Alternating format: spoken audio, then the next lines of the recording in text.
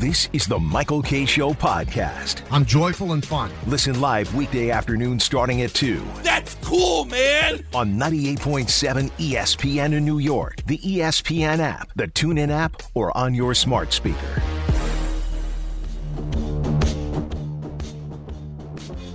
Don and Peter with you on the Kay Show. Orioles have taken a 3-2 lead on the Yankees in the bottom of the 8th inning. When that game is over, Michael will join us from New York, from the Yankee Stadium, because that's where he's doing the game.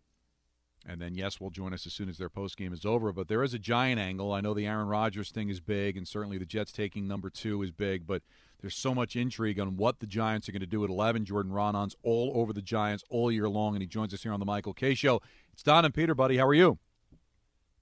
I'm good. What's up, guys? I mean, what a crazy world, right? What a league. It's like the soap opera just continues on. I was actually just talking to I had an executive from another team call me and just talk about Aaron Rodgers. You know what his message was? You don't alienate your franchise quarterback. You cater to him. You make sure it works. God, and that's, kind of a segue to the Giants right there, right? When will these teams learn? If you have an absolute franchise quarterback who's one of the greatest of all time, or even just one of the best in the league right now, you ask them about major decisions that will impact them. You just do whatever you can to make them feel like they're involved and want it. That's it. Because this is a different generation. You can't, and the Packers are probably guilty of this more than most. And this applies for every team. You can't operate like this was 15, 20 years ago. The players are different. They have a different perspective. They're Gen Zers now. They're all like that. I was talking to a coach recently, and he told me everybody, most guys don't love football. Their motivation is they like the benefits of playing football, and you just have to deal with that. And, it's just a different generation. You can't treat it like maybe the Green Bay Packers did 20 years ago. But here's the thing, Jordan, and we'll get to the Giants in a second. It's not even a matter of making him part of the process. It's 9 drafts of 8 defensive players and then his replacement. Like, that enough should tick him off, right? Get me some weapons. We're close. And that's the frustrating thing is build around this guy. So, because if you asked him, I'm sure his answer would have been, no, don't take Love, right? So, and I'm sure they didn't tell him because they knew he wouldn't like the answer. But why are you not, when you're so close, back-to-back 13-3 seasons, not getting this guy some help? Yeah, because they're stuck to the old school philosophy of we're going to draft the best player and on our board and think about the future like they did, when they, what was it, 15 years ago now when they basically drafted Aaron Rodgers to succeed Brett Favre. And they haven't gotten the memo that you can't operate the same way anymore. Teams you cannot do the same things you did in the past. This isn't where, Steve Young is going to willingly sit behind Joe Montana. And Joe Montana is just going to sit there and wait for the San Francisco 49ers to want to dump him, which is basically what happened, right? Right, and that's even assuming that Jordan Love is going to become Steve Young or Aaron Rodgers, right? Yeah, we have no idea. Yeah, it wasn't like you took him first overall, right? So, and he didn't play. Yeah, unbelievable. They didn't just draft Jordan Love; they then drafted a backup running back and a fullback. It is just insane if you think about it. For Aaron unbelievable. Rodgers. We'll see what impact it's going to have on the draft tonight. All right, let's get to 11 for the Giants. So many different places, right? Need or best available. What does Gettleman do? Look, I think it's value here is the right word, and sort of like merge both of those. But they're sitting at 11. There is a strong possibility that 4, maybe 5 quarterbacks are going to go in this first 11 picks, or 10 picks, right? Giants aren't taking the quarterback. So that means that they're getting the 5th or 6th player non-quarterback on the board. It is entirely feasible. The Giants are sitting there. They have their board up. And that they could get a top 5 player on their board with the 11th pick. You don't pass that up. That's a good spot to be in value-wise. You don't need to press at this point. This isn't a team that's on the verge of a Super Bowl where you need to say, we need edge rusher. We have to make edge rusher work in this spot because they desperately need an edge rusher. But they're not in a spot right now where they need to look at it that way. And I think that's the key here for them.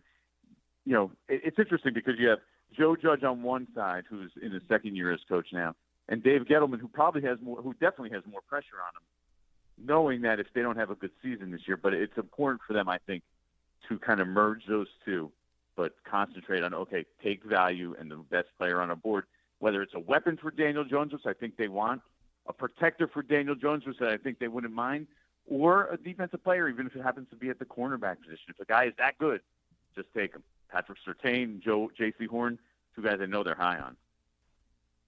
Do they move out of that slot? Like, let's say a quarterback becomes available at 11. Do they do anything? Do you think they'll listen?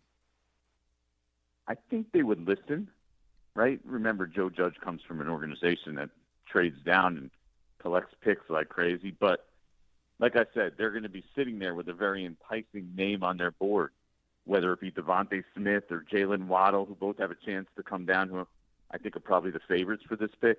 Right. Could definitely help Daniel Jones, right? Or an offensive lineman, Rashawn Slater.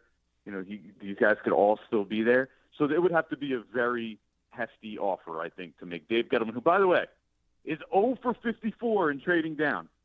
So, Don, I don't know about you, but if you're going to bet, yeah, I would bet against this. Right? You know, I'm just playing the odds on this one. So if you're telling me which way would I pick, you know, would they trade down? Sure, they would be open to it, but will they? I'm going to bet against it because I'm going to play the 0 for 54 odds right there. This podcast is proud to be supported by Jets Pizza, the #1 pick in Detroit-style pizza. Why? It's simple. Jets is better. With the thickest, crispiest, cheesiest Detroit-style pizza in the country, there's no competition. Right now, get $5 off any 8-corner pizza with code 8SAVE. That's the number 8, S-A-V-E. Go to jetspizza.com to learn more and find a location near you. Again, try Jet's signature 8-corner pizza and get $5 off with code 8SAVE. That's the number 8, S-A-V-E. Jet's Pizza. Better because it has to be. So speaking of odds, you're a Giants fan right now. Who do you think you wake up? You're busy tonight. You don't get to see in a minute of the draft. You wake up and look at the paper. Who's on the Giants tomorrow? Yeah, this is a hard one because it's very contingent on who the first. You tell me who's the first 10 players taken, then I think we have a much better bet of who, be able to bet of who the player is that comes out and shakes out.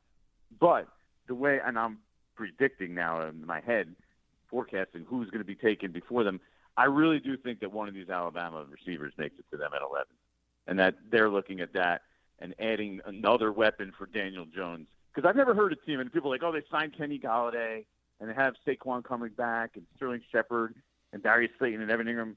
Have you ever heard a team be like, you know what, we have too many weapons. We don't need them. We have too many weapons. So this isn't good. The Giants need weapons. They had no big plays last year when they lost their one player, Saquon Barkley. They literally couldn't make a big play. So just keep adding weapons for Daniel Jones would still work.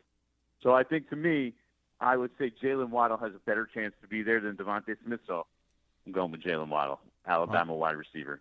All right. Now, Thomas was a bit of a surprise last year. Any chance that we are going to see a pick completely outside the box here? I don't think it's out of the question. I mean, Elijah Vera Tucker, a name I would keep my ears open for, just in case. There is a scenario where if the chips fall a certain way, that I think the Giants would go in that direction. He's a guard from USC. He'd be like a guard. He also played tackle. I've spoken to people who think he could play tackle as well. But I was told, I was on the phone with somebody this morning, and I said, what about Elijah Vera Tucker? And they said, there's still a chance. It's an outside chance, and things would have to fall in a perfectly crazy way where some of their top guys were off the board, but it can happen and surprise a lot of people. All right, buddy, great job as usual. You hear anything? Like he breaks the 0 for 54? You let us know, all right? All right, I wouldn't keep your phones, ready for that so quickly. Or they trade for Aaron Rodgers. Let us know that too. That would be big. Yeah, that would be pretty good. All right, thanks a lot. Jordan Raanan covers the Giants for us here at 98.7 ESPN. Wow, just a lot of interesting stuff from the Giants. Yankees trying to get something going here in the top of the ninth inning. They are trailing 3-2 to the Orioles, so we'll keep an eye on that. Michael will join us as soon as that game is over. But just your thoughts on the Rodgers availability, and also just, who's to blame on all this? Is Rodgers just that guy, or are the Packers just out of their minds? It's Don and Peter on the K Show on 98.7 ESPN New York. Thanks for listening to the Michael Kay Show podcast. Hear more of Michael, Don, and Peter live weekday afternoons starting at 2 on 98.7 ESPN in New York, the ESPN app, the TuneIn app, or on your smart speaker.